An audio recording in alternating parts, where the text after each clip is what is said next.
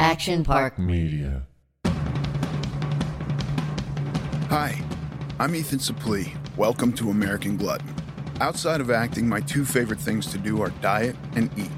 I have a very complicated relationship with food, and on this podcast, we're going to talk about all of it. Food as entertainment, food as sport, food as fuel. I'll talk to experts and the average person, just like you and me. I hate to ask you to do anything, but if you're enjoying this show, please take a moment to like, subscribe, rate, review, all of the above on whatever app you're getting it from. Hello, Paige Dorian Productions, at Paige Dorian Productions. Hello, Ethan Suplee. Great to see you today. Great to see you too. We are going to have a conversation about what? So recently, we got a few questions kind of around the same time about kids. Someone asked how to influence their kids to make better choices. Someone asked, if you thought, that their good or bad choices would influence their kids. How do our choices as parents show the kids what to do or not to do? And there were just a few questions in this kind of zone. Someone had a real, what do I do to help my kid lose weight? They're overweight, they're this age. And I just thought, wow, this is such an interesting thing, because I think it's something you have experience with as a kid and as a parent, obviously, of 4. So I just thought what a great topic for us to get into and talk about, like, what do we say to our kids? You know what I mean? And anyway, I could go on, but that's the topic. What a thoroughly complicated topic you want to bring up and discuss today. I know. I have so many points of view that, sometimes you have some idea that's backed by reason and logic, and you go like, this seems right. This feels morally correct to me, and therefore I'm going to go with it, and it aligns with my purposes and my ideals. And then in practice, it's like fucking hard. Mm-hmm. And sometimes the idea even fails. So what I believe kind of rationally to be true is that the best way to get somebody to do something is through positive reinforcement. Okay. This is the belief I hold. So, if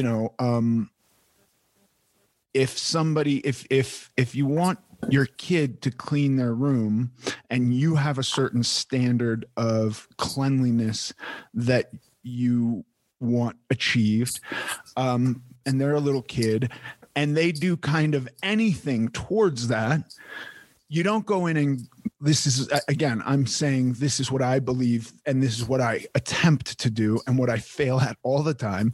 I don't go in and go like, well, you didn't do this, and you didn't do that. And like, no, you didn't clean your room well.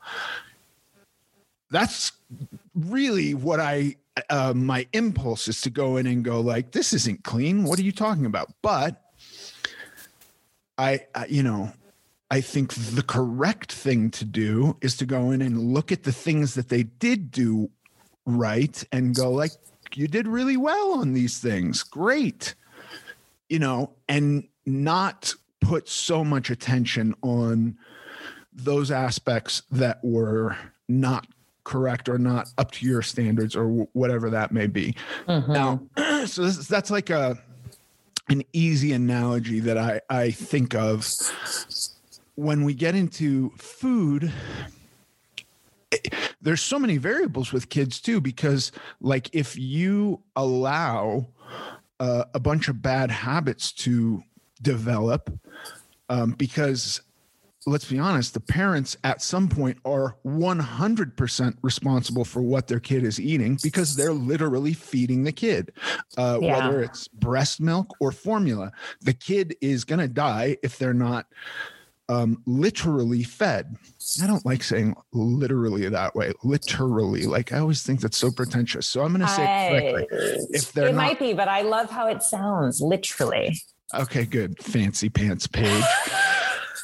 If they're not literally fed by hand by the adults, the kids die. So like you progress to the point where they can get the food from some container or their high chair with their little built-in plate from that thing to their mouth. And then it's like, well, you're still providing the food. For a while, the parents are providing the food, right? I mean, in my mind, that's the whole game. What kind of habits are you developing? What kind of things are you leading your kid to like and dislike? And I know that, there's like that old thing of like kids don't like vegetables or whatever. And it's like, okay, maybe, but like kids are going to get hungry and eat when they need to eat. And they're going to eat the food that is put in front of them at some point. So like if you start getting into like, well, Mikey only likes Life cereal, so we're only going to feed Mikey Life cereal. You go like, well, that's you're now allowing that habit to develop. If Mikey never had Life cereal and Mikey only had broccoli and chicken and like, I'm not making out like ultimately whatever your desire is for your kid to eat. So that's where I would look at the beginning of responsibility with parenting as it involves food and eating and stuff like this. Now, we probably have many parents who, like mine, woke up one day and were like, what's going on with my kid? My kid is gaining a bunch of weight. I don't want them to gain a bunch of weight. What do I do? And then you have a whole new thing because you're probably going to have to break a bunch of bad habits that are already developed. Don't go anywhere. We'll be right back.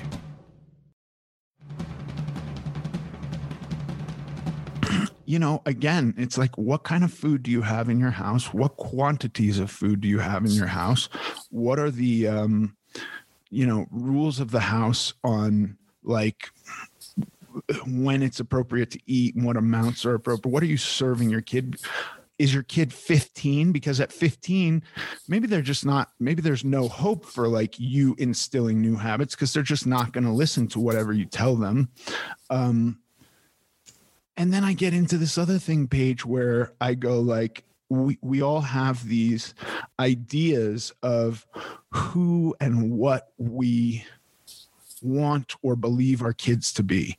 And at a certain point, there has to be the acceptance that maybe who and what our kids are is not going to be exactly the picture that we have in our minds. And isn't that the truth?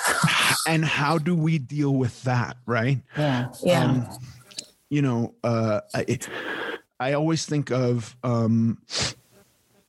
Michael Malice, our friend who I believe it's his grandmother that he doesn't talk to anymore. And I think with the Russians, there's like a very tight grandparents, parents, kids are all live together, maybe more than I did with my grandparents. Like my grandparents lived in Vermont and Pennsylvania and West Virginia. And I lived in Los Angeles and New York, and like going to see them was a big deal.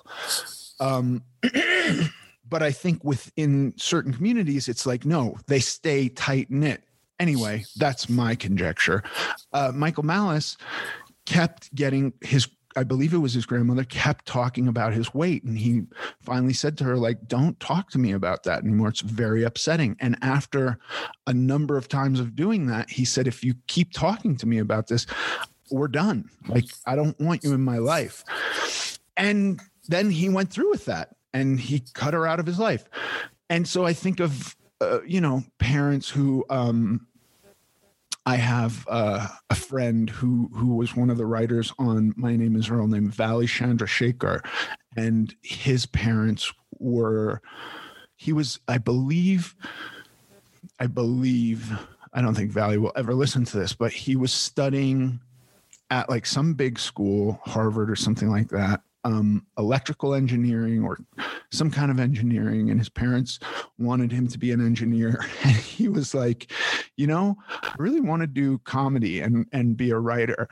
and moved to LA and was like an intern for writers. And they were like, lost their shit. Like, what? You know? Yeah.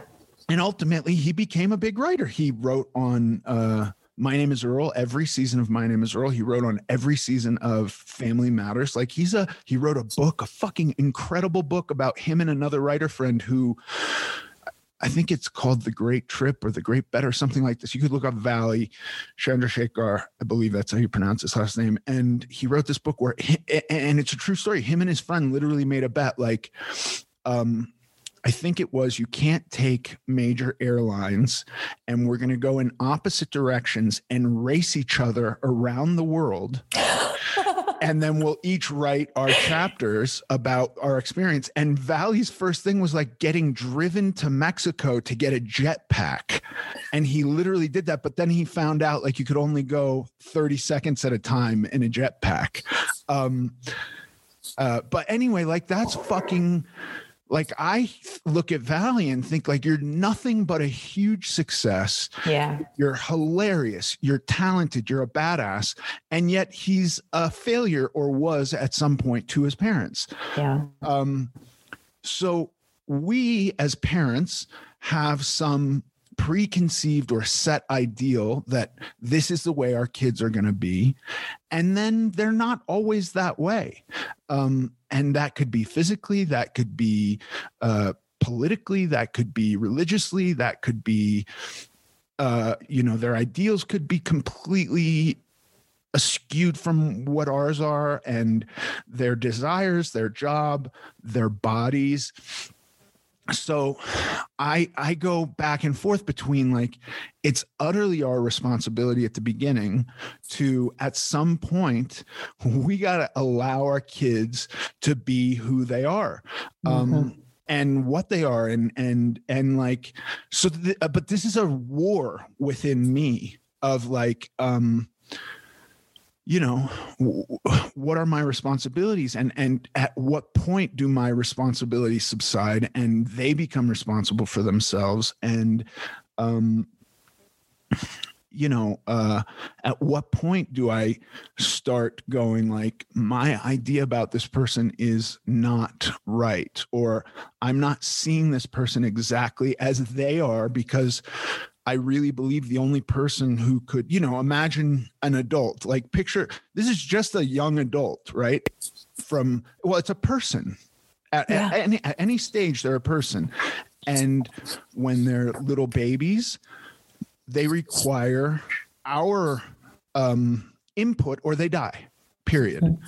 If you leave a baby and you go, you just be your own person, the baby dies, right? Because you just say, you be responsible. So I don't know when it switches over. In every state, there are these different laws where and I think it's roughly 18, but like some states you're 17, you're an adult, and at 17 you can join the military and fight for the country, but you can't buy cigarettes until you're 18 and you can't have a drink until you're 21. So we have all these kind of levels. At what point do we go like, I might have to reevaluate or readjust who I think that person is and what their ideas about themselves are. And so, if you have a kid living at your house and you are responsible for providing them nourishment, like what are you providing them? Right. This is just like my mind goes into this. This is something I think about quite a bit in how to navigate it and how to allow my kids to be who they are and not try to push them into something they're not going to be. There's like, kind of, you live in my house, you can't just make a fucking mess of it, right? Yes. Like, this is my rule for my house. Like, if you make a mess, you clean it up. My kids are not 5 years old. My youngest kid is 14 now. She's perfectly capable of cleaning up after herself. So like, my older kids can drive themselves to the grocery store and buy whatever food they want. My younger kids are not quite there yet. So I'm still providing them food, and it's like kind of up to me. Like, do I want to buy Rice Krispie treats? No, I don't. I don't find them to be useful. I don't find them to be something that the idea of them in the house is not something that's useful for me. I wouldn't mind buying Rice Krispies because those are not all that high in sugar, and like, okay, I don't mind buying that. Like, I think it requires a bit of thought about, like, as a parent, what are you willing to provide? And then once you provide it, I think at a certain point, you got to just be okay with how it's utilized, you know, like. Well, sure. And also we come to this point of, like, in an ideal world, a parent has all the time to meal plan and cook healthy things, doesn't even necessarily have to be healthy. Let's just say in an ideal world, a person has time, you know, to cook and provide, whether it's what you and I might say is healthy or someone else might say is healthy or whatever.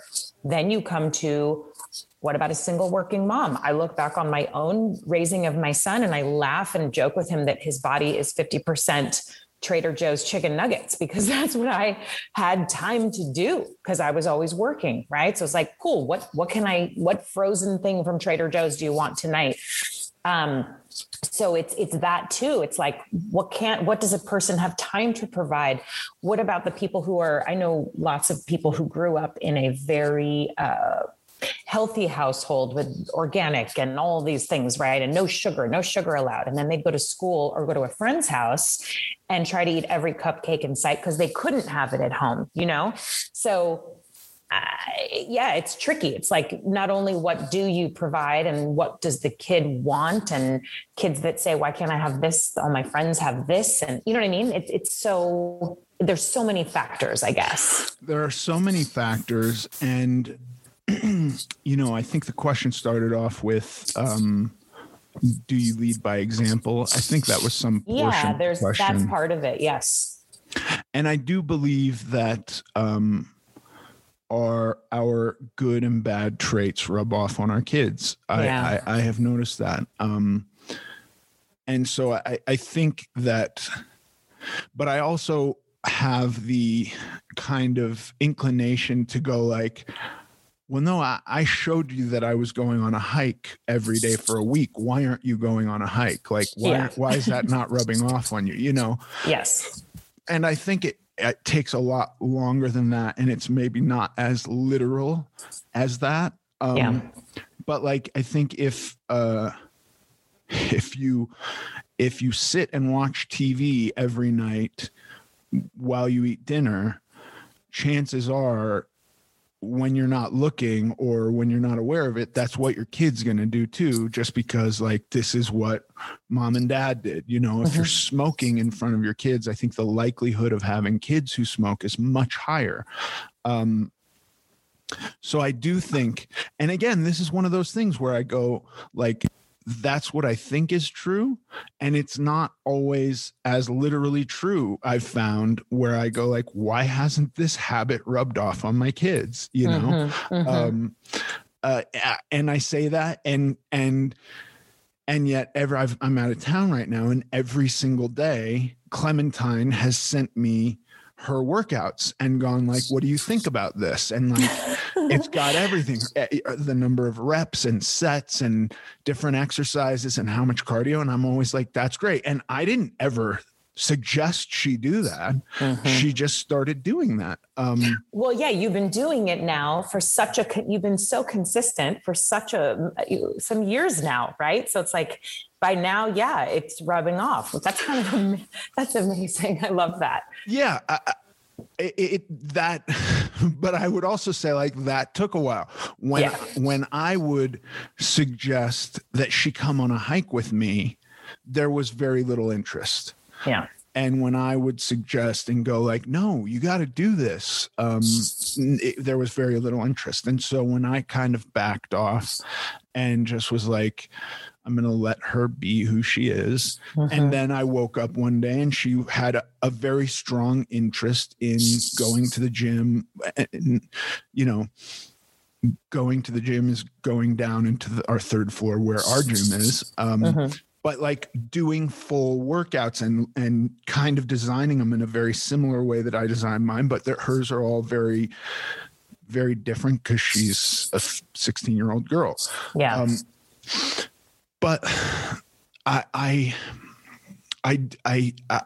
just know for myself that when I had no skin in the game, when it was just something being done to me, I went the other direction. Well, that's what I wanted to ask you. You know, you've been so open about being a child and being put on a diet by your, you know, grandparents going, this isn't okay. And you're young, and then basically rebelling against that. Right. And like, that's a trick too. Like, how do we, because what you're saying, I fully agree with. Let your kid be who they are, you know, but that's tough, because what if letting your kid be who they are is watching them make very unhealthy choices, be it with food or other things? Like, it's so hard as a parent to know when to interject and when to just step back. It's like a constant, I think it's so hard. Yeah. And you know, this can be argued in the extremes, right? Like, would you allow a toddler to play with sharp knives because that's who they are? No, of course not. Right. At that point, I think the toddler playing with the knives is completely on the parent if the toddler gets hurt, right? But then in the other extreme, it's like, you know, the toddler is going like, I really want to do art right now, and you're going like, no, you have to practice the piano, and or something like that, or like you're not allowed to do art, or I don't know, something where you're just going like, no, absolutely not. We're gonna study math every day, and you hate math, and that doesn't matter because you're gonna study math, and it's like maybe that works on some people. Like Tiger Woods, I think his dad was pretty determined to get him to be a golf prodigy, and he's a golf prodigy. Totally. So I don't know if when he was little, he was just into it every step of the way. Or, you know, I've also seen some parents who are very militant with their kids, and their kids seem fine. They don't seem to be like a mess mentally, or, you know, to be super oppressed or miserable. I don't know, because I'm not spending a huge amount of time with those kids. But this is just my observation. So I don't know. You know, this is one of those things where we get into the realm of absolutes again, where it's like, this is the only way to raise kids, or that is the only way to raise kids, like any diet. I don't have a real answer. I can only say like what I believe to be true. And even when I say what I believe to be true, I want it known that like it fails all the time.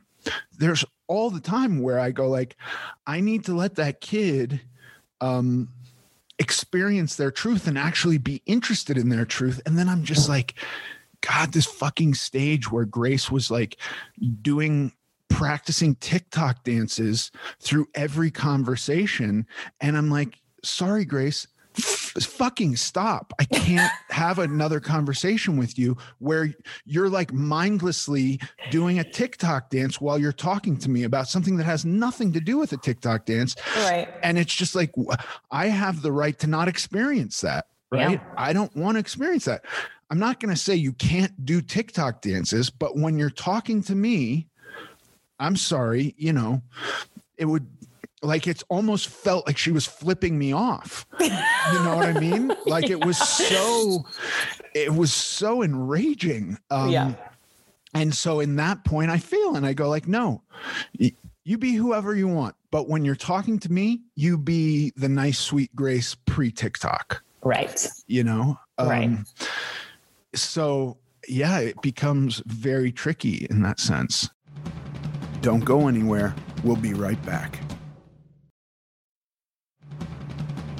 It totally is. And do you think that, let's just talk about your own personal journey. You've been up and down in the weight category, right? Through the girls' lives. And you've been, do you think that have they ever talked to you about that? Have they ever, do you see that influencing the way they look at diet and exercise, and have they ever talked to you about it? Or is it something they just never discussed? Talked to me about diet and exercise? Yeah, like your own journey with it. You know what I mean? Because you had these times where you were their dad and overweight, right? Like, sure.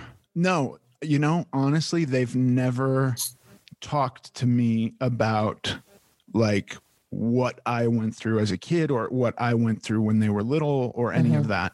They have, each one of them have at different times gone like, I really want to lose a little weight. What do I do? And I go like, there's one in particular where I'm like, you are super thin and you're at the gym all the time. Like, why? What are you chasing? Please don't lose any weight. Yeah. And then with her, I'm just like, please just like, I think you have a good sense of what is healthy and what is not healthy. Just stick with what is healthy and that's it. That's all. Like that I think is the whole game for you.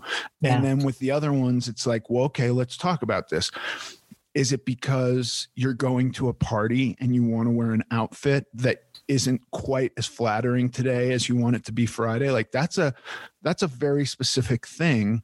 And and then we've done different things where we go in depth and design plans.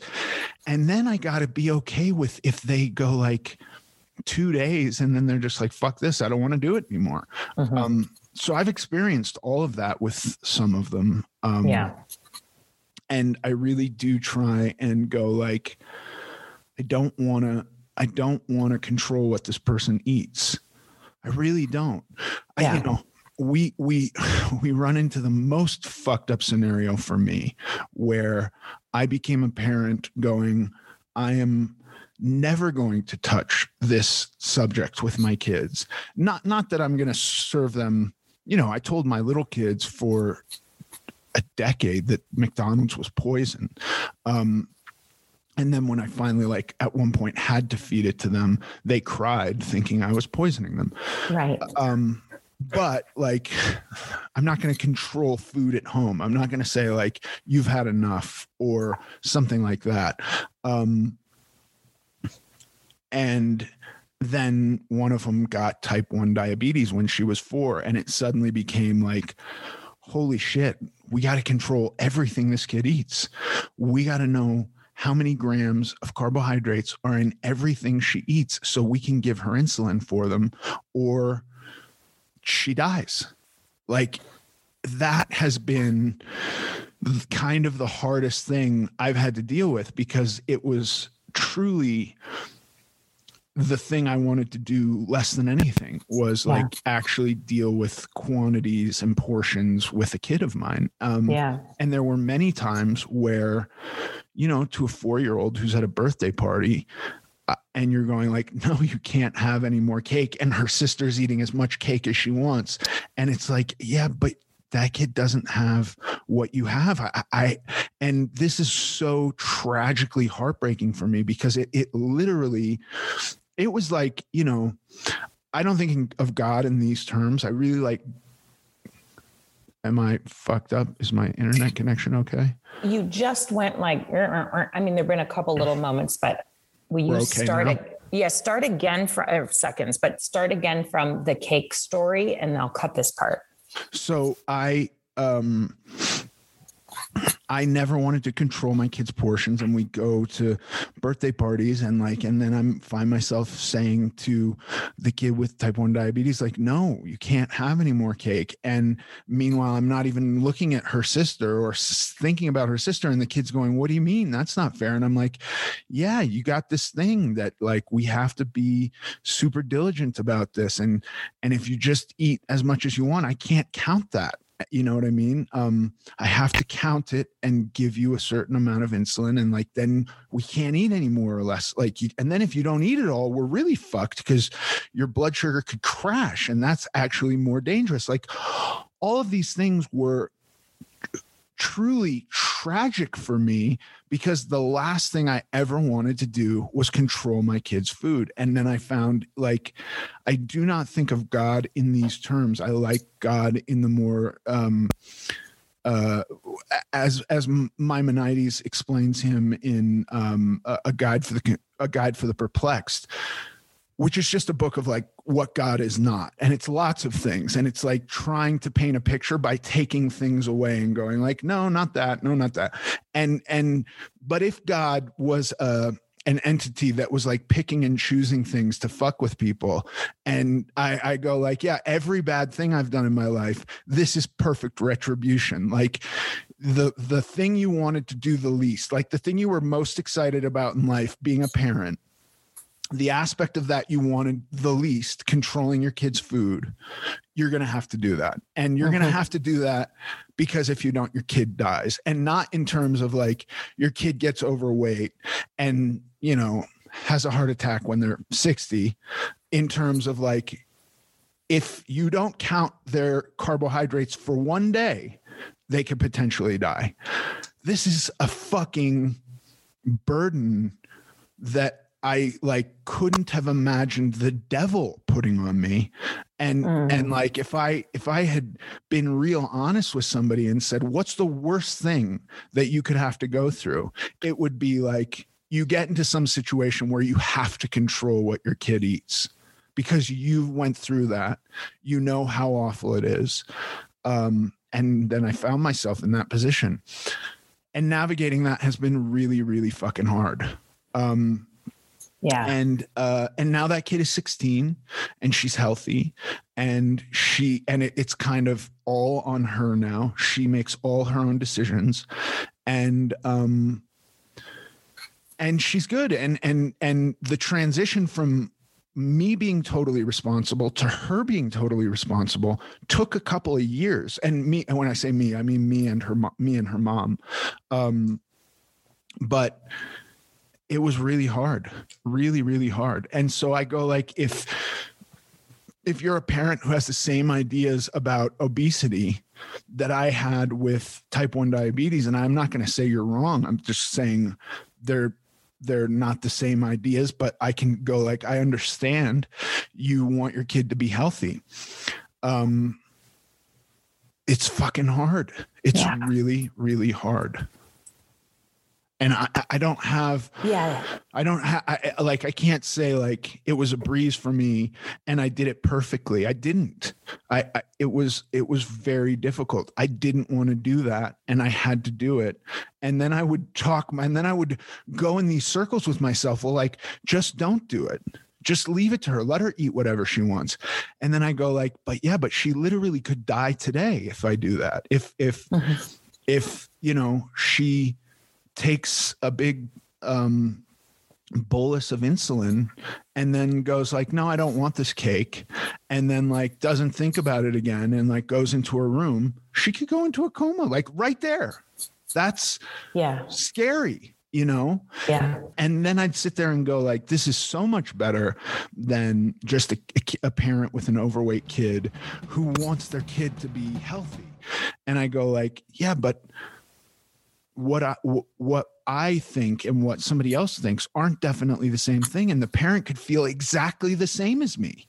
The parent could feel exactly the same as I do. And if you feel that, it's hard, and you gotta come up with solutions, and it's gonna be hard. Yeah. What do you think about this step of like, you know, there's like education, you know, like taking the time to sit with your kid and go, listen, I'm not just trying to be a dictator and tell you what you can and can't have, but going, this is why I don't want you to eat this. This is what this does to your body. This is, I guess it depends on the age of the kid too, because a kid who's younger and really not going to pay attention to that. Maybe someone older can't be bothered. I don't know. There's part of that, I think, is like talking through it and explaining, this is why we are trying to eat this way. This is why I'm giving you this versus that, Don't go anywhere. We'll be right back. Yeah, it's super tricky, and I go like, on some level, it's, what are you providing for them? Yeah. At that point, what are their freedoms with what you're providing for them, and what are the restrictions with what you're providing for them? Mm-hmm. And do they have a good, clear understanding of that? For instance, if you go to the store as a parent and you do like the week's shopping, is your kid allowed to do whatever they want with that food? And that could even be like, making a science experiment with all the food you just bought, mm-hmm. in a bucket, and making it completely inedible because they're also using like detergents from under the sink and cleaning supplies and like trying to make some thing. Is that okay? Probably not. Right. Uh-huh. Are they allowed to go and feed themselves? My kids were allowed to go into the kitchen and make themselves snacks and meals and stuff like that. So I think there has to be some boundaries, and there has to also be some freedoms. And it should be a discussion like, what if your kid is like fucking wants to be a chemist or a scientist or something like that? And it's a little kid and they're like, but I really want to do a science experiment with food. And then it could be like, okay, well, we've had some leftovers sitting in the fridge for a while that nobody's going to eat. Maybe we'll do a science experiment with that. So there's their freedom. But the boundary is like the shit we just bought that's for the rest of the week. You don't fuck with that. The shit Right. We're about to eat tonight for dinner, you don't mess with that. And in the same way with, if you've gotten beyond the point where you're now in a situation where you're like, this needs attention, we need to fix this. The trouble has already occurred. I think it's a similar deal where it's like, I believe that I have better results when my kids are in agreement with what those boundaries are and what their freedoms to do to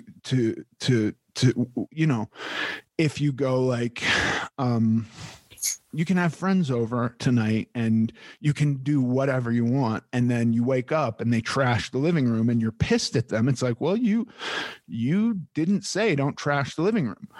But if you say you can do whatever you want, clean up after yourselves, don't get into the liquor cabinet and, no jumping off the balcony into the pool or this kind of thing, no dangerous stuff. And they stick to that. I don't know. I think that getting agreement is good. And I found that my kids are very rational when I actually talk to them in a way where they're human beings and I'm not just being a dictator and I'm going like, can we have agreements? Yeah. What are the limits that you're willing to follow? And like, here's all the barriers I would like to, and the reality is, I have a very communistic relationship with my wife. And then as we branch out, I want to have a merit-based relationship with my children. And then outside of our house, it's like, I don't give a fuck what anybody else is doing. Just don't do it to me. But like me and my wife, we're communists. From each according to our ability, to each according to our needs. Whatever my wife needs, she gets. Whatever I need, I get. Whatever she can produce, she produces. Whatever I can produce, I produce. That's our relationship, period. Not the same with the kids. There's no fairness here. You don't all just get whatever you want, right? Or quote unquote need. It's like, it's not going to be a totally free ride where you just get to be complete nihilists in my house and trash the place and expect me to keep participating in the manner that I'm participating in, right? There are going to be some rules, but I don't want to be a dictator, and I don't want to be doing rules that are going to cause us to like not talk anymore when you're an adult and like have big things where like you suddenly tell me you want to be a taxidermist and I'm like, well, that's not a noble profession. And like, here's what I think you should do. And then we don't talk, or like, I don't want to keep talking to you about your weight to the point where you're just like, fuck you, Dad. I'm now 18 or whatever it is. And you're done. Because you're being a dick about this thing or whatever. Yeah. That's kind of, and now look, I say all that and then I'll still like go like, who the fuck, whatever, like put laundry in the laundry machine and didn't put it in the dryer, like, or something like this. Who left dirty dishes? Like, I still find those things. It's like, hey, if you make a mess, clean up after yourself. We just went to the store. How the hell did you guys use all the eggs in a day? Like that half and half is for my coffee. And what are you doing with it? You guys you guys are drinking coffee now. Great. You're not drinking lattes on my dime. You get a tablespoon of half and half or something like this. Right. Yeah. So I think there are levels to all of these things. Yeah. No, it's true. And there's no easy answer. You know what I mean? There really isn't. I think parenting is one of the hardest jobs in the world. I also think, you don't know what you're getting into when you start. And, I don't know.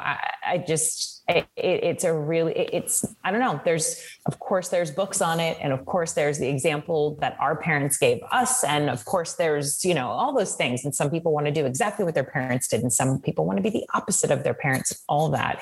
It's not easy and there's no easy answer. And I think anybody, being a mom or dad today and dealing with the complexities of our lives and our schedules and work and just trying to do the best they can, that's all any of us can do. You know what I mean? Yeah. And I also think much like diets, that when we go, this is what has worked for me, that doesn't guarantee that it's going to work for anybody else. I don't think that all kids are the same. I don't think that all kids are going to react to the same things in the same way. I think that there are some kids I've met who are little assholes and who are malicious little assholes. And it's like, I'm really glad that I have the kids I have, because I don't think they're literally out to get me. And I've met kids where I suspect like that kid is out to get his parents. Like that's their game. They're just like the parents are just these kind of haggard, beaten, weathered people. And the kid is just like, this is fun. Look at the reaction I can get when I do anything they tell me not to do. And I'm like, whew, that's tough, but that exists. And I don't have an answer for that. No. And to your point that every kid is different. They're little versions of us. And like, I have been very lucky with my son, who, with the exception of a couple things here and there in high school, has just been a great guy. And I have friends, moms of boys, who ask me like, what did you do about this? And how did you do that? How did he turn out so great? And I literally just go, I'm lucky, because I just let him be himself, as we've talked about here. But it was easy to do that because he just was kind of a cool dude. You know what I mean? Like he never went crazy. So it's everybody's different. I look at other parents and go, oh my God, like how are you making it? Because that kid is tough. He's a handful or she's a handful. Yeah. Or, and then I how look about at multiple kids. Right. And then I look at some kids and they're like, yes, sir, no, sir, and all of this. And I wonder in the back of my mind, like, God, is it just like a real tough regime at their house? Or are the kids just innately super polite and well put together and keep their room clean and like, you know, aren't tearing it apart at times? So I don't think there's any like one size fits all solution here, but I certainly do think there are ways to approach it that could be tried at least. And I do also think like if we're talking about kids, the number one thing is, for the most part, again, no absolutes here, but for the most part, we are providing them with the food. Yeah. Or the money to get the food or whatever it is. For the most part, kids aren't going to work and earning their own money and getting their own food. And if they are, they're not really kids anymore. But how can we get our responsibility up first or address that first in like, are we doing anything wrong here that we're contributing to the thing that we are fighting against at the same time? Because I think that's often true too for me, where I am really struggling with something and then I go like, oh, it's really all my fault. Like I have to actually change my behavior to achieve the result with somebody else. I didn't even have to address them. I don't have to tell them. I don't have to say a word to them. I don't have to like go like, well, fuck you. I'm going to do X, Y, and Z and see how you like it. No, it's just me. I just have to address what I'm doing. Yeah. That is kind of the biggest revelation I've had with kids is like, what am I doing wrong here? And what can I change? And it's sometimes a struggle to like keep it off of them. Like, well, you're not cleaning your room, so I'm going to tell you what I'll do. I'm just going to turn your phone off or something like that. That again is not just doing something yourself. It's like creating a game with them, or some kind of a punishment. But when I really look at my own behavior that I can change, that's when I find I have the best results with my kids. Yeah. That's kind of the whole, that's my, and again, I don't think I'm the best parent, but this is what I've found to be workable. Yeah, I hear you. Cool. That's all we can do is share our experiences, right? Anybody. And you get so much. I learn things all the time watching other people do things, be it parenting or whatever. And I go, oh, that's a good idea. I never thought of that. You know what I mean? So yeah. Awesome, Paige. Thanks for this talk. Hey, thank you. All right. Talk to you later. All right. Bye. Bye. Don't go anywhere. We'll be right back.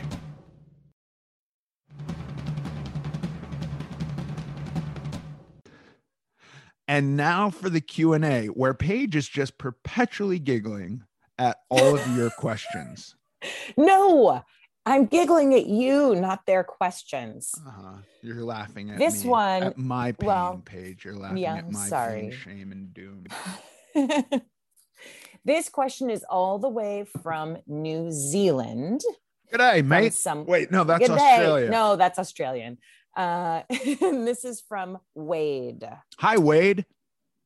Wade says, can we ask Wade first and foremost how annoying it is that people say "G'day, mate" to him? Like, I feel ashamed right now. Yeah, no, I hope he writes in to say, dude, that's not what you would say to me. Yeah. Sorry, Wade.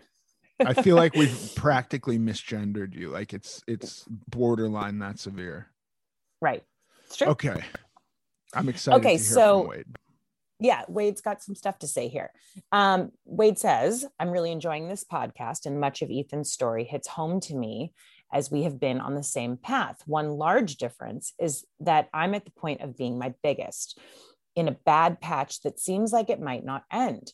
I've lost 70 kilos twice in my life and gained it again twice. I put on 50 last year after first losing 70. quit my job and went and studied personal training. I did that for about a year. I slowly added 10 kilos per year. And I'm at the point where I don't believe in myself or think I can do it, and think if I do it again, I'll just put it on again. Does the big dog have any tips for regaining self-confidence after destroying it, after repeating the same downward spiral? Great question, Wade. And I cannot tell you how much it resonates with me.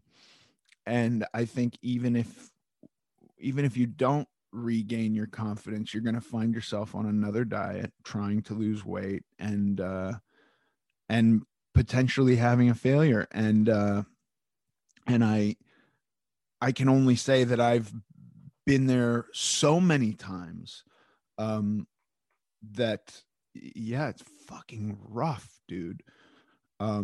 By the way, he did kilos for all the Americans listening. That's whatever he said, 70 times 2.2 is how we would think of it. It's kilos to pounds.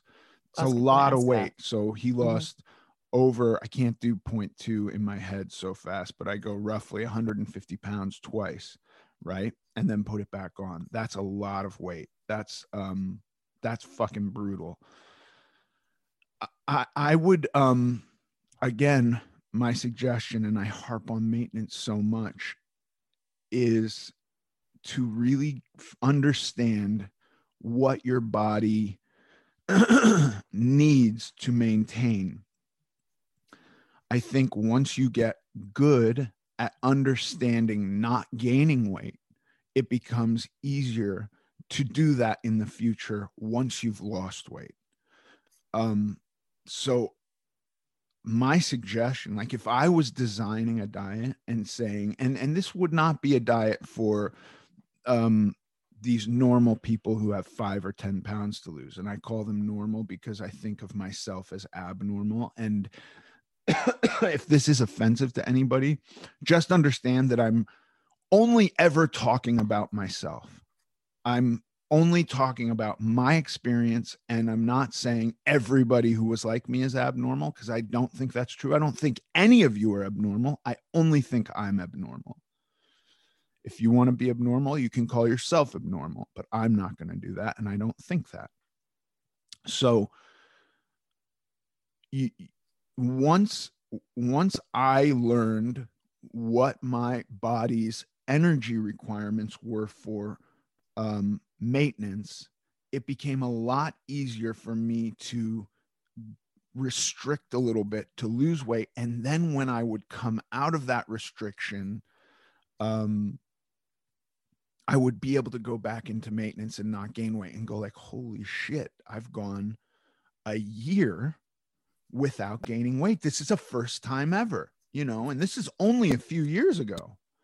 And now I've got 4 years under my belt of not having gained any weight. This is miraculous. And it's all because I've understood maintenance and I've been utilizing maintenance. And I've been addressing habits and behaviors in my life that were leading me to gain weight. And that is what I've excised.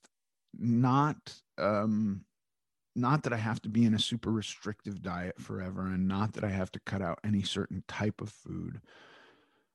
I have learned through doing that certain foods make me feel shitty. So I eat them very, very rarely. Who wants to feel shitty? I don't want to feel shitty. Part of all of this is that I feel great. I feel good when I wake up. I don't have aches and pains. And the aches and pains that I have now, I've put there from working out in the gym or going on long hikes, and they actually are nice aches and pains. There's a difference between when I was 500 pounds and I had constant pain in my feet, constant pain in my knees, constant pain in my lower back. That's a different type of pain than, fuck, I killed it in the gym yesterday and I'm sore. This soreness I enjoy. The pain in my lower back from being obese, I did not enjoy ever, not for a moment. So I think, like, I think anybody can do this. It's not easy. It takes a long time. I understand the need for this to happen quickly. I understand the need or the thinking behind radical change. I don't believe in radical change. I don't think radical change is sustainable. I think moderate change, I think incremental change, I think working towards a goal. If you want radical change, do it in small steps. Um, we all have to eat to live at some point, you know. Maybe for some people they could go longer not eating than others, but at some point, if you want to live, you have to eat. um what's a normal life? What do you want out of a normal life? Fucking think about all of that stuff. Think about really long term. Think about stuff that you have some uh emotional connection to. Are we eating emotionally? Are we eating to have a moment of feeling um some kind of mental thing? Like, I don't know if we should be eating that way. I shouldn't have been eating that way. That was never good for me. What is the purpose of food? What do I want out of it? What do I want from life? Like, I had to like really design a whole new life. And I don't think any of that happens overnight. I think the slower we do this, like if you're drinking a bunch of soda with sugar in it every day, maybe it's a good idea to, at least in the beginning, switch over to diet soda or switch over to sparkling water and have a plan to get out of that and go to um, water. You know, water didn't make anybody fat ever. You know, it's the shit we put in water that has some effects on us. Um, I'm not anti soda either. I drink soda occasionally, not sugary soda. I don't drink sugary soda ever under any circumstances because it's rocket fuel. When I think about would I ever drink soda with sugar in it, I go like, yeah. If I was doing a shitload of cardio in the middle of the cardio or right before, I would drink some soda. That's kind of the only place I would use that. It could be useful. Uh, as a thirst quenching measure, I have no use for it. And I've also, having spent a long time not consuming sugar like that, found sugar to be almost caustic to my mouth. Like when I eat sugar now, it like almost gives me like an acidic burn in my mouth. That's wonderful. Took a long time to get there. Um, but now that I'm there, I'm very happy that I don't have the desperate urge or the compulsion to drink that shit. Um, that's my suggestion. Wade, I only believe that you can do it, and I say that knowing how fucking brutally rough it is, and I say that knowing how fucking brutally rough it will be to make these changes, but they're possible. They can be made. Um, I would my my gut instinct is to tell you to really think of it in the long term and think of it as taking years. And but then that's years where you're not going to be doing this swing. um Another thing I can think of in analogies, I have a kid with type 1 diabetes, so we're constantly trying to keep her blood sugar within this certain range of like above 70 and below 120. Really, really one that is such a small window that we go like, okay, below 150 is good. But like kind of that's like a normal person whose pancreas is regulating their blood sugar, will be between like 120 and 70 or 80 or something like that. What happens is if we, or if she misdoses something, like if she gets served, and I'm only giving this in these terms, I don't think she drinks a lot of diet soda or any, but if she was to be served a sugary soda instead of a diet soda and didn't give herself insulin for that, her blood sugar would skyrocket. And so what happens is this skyrocket, then you're giving a big dose of insulin to try to get it down, then it can plummet. And you have this graph. If you look at her blood sugar on a graph, it goes real high and then real low. And then you have to add in carbs to try to correct this real low. And then it skyrockets again, right? And so you have this graph that's going up and down, peaks and valleys that are super high. And I think about my weight loss for so many years in those terms. I would lose a lot of weight, then I would gain a lot of weight back. So I had a graph that looked very similar to that. And it would be these giant spikes followed by giant dips. And I just repeated that, right? And this term yo-yo dieting, I don't like these terms that have become hackneyed because you just kind of get annoyed by them and you go like, fuck, don't tell me about yo-yo. Fuck, don't tell me about yo-yo dieting anymore. I've heard it. Don't tell me about lifestyle change. Don't tell me about mindfulness. Fuck all your terms. But if you think about a graph where weight loss is going in these extremes, extreme weight loss, extreme weight gain, extreme weight loss, all you want to do is elongate that, take them and make them less severe, a little bit of weight loss. And if there's weight gain, just a little bit of weight gain so that you can not have extremes and it's easier to correct. Once we get these things to be a little bit less severe, they're easier to correct. If your weight loss is so severe, weight gain is going to be so severe too. That's not a fun game because you've just done something really hard and then it's unraveled really quickly. Just don't think in those terms. Don't think in terms of like, I need this done in a couple of months. Really think about what your life is going to be like in 5 years, right? And are you going to be happy doing what you're doing? What can you do that you're going to enjoy in 5 years? What can you do for 5 years that's not going to be fucking miserable? That's what I would suggest.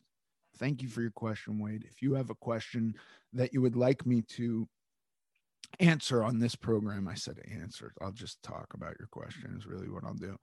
Please submit it to AmericanGlutton.net. Thanks for listening to this episode of American Glutton. I'm Ethan Suplee, and as always, joined by my chaperone, Paige Dorian.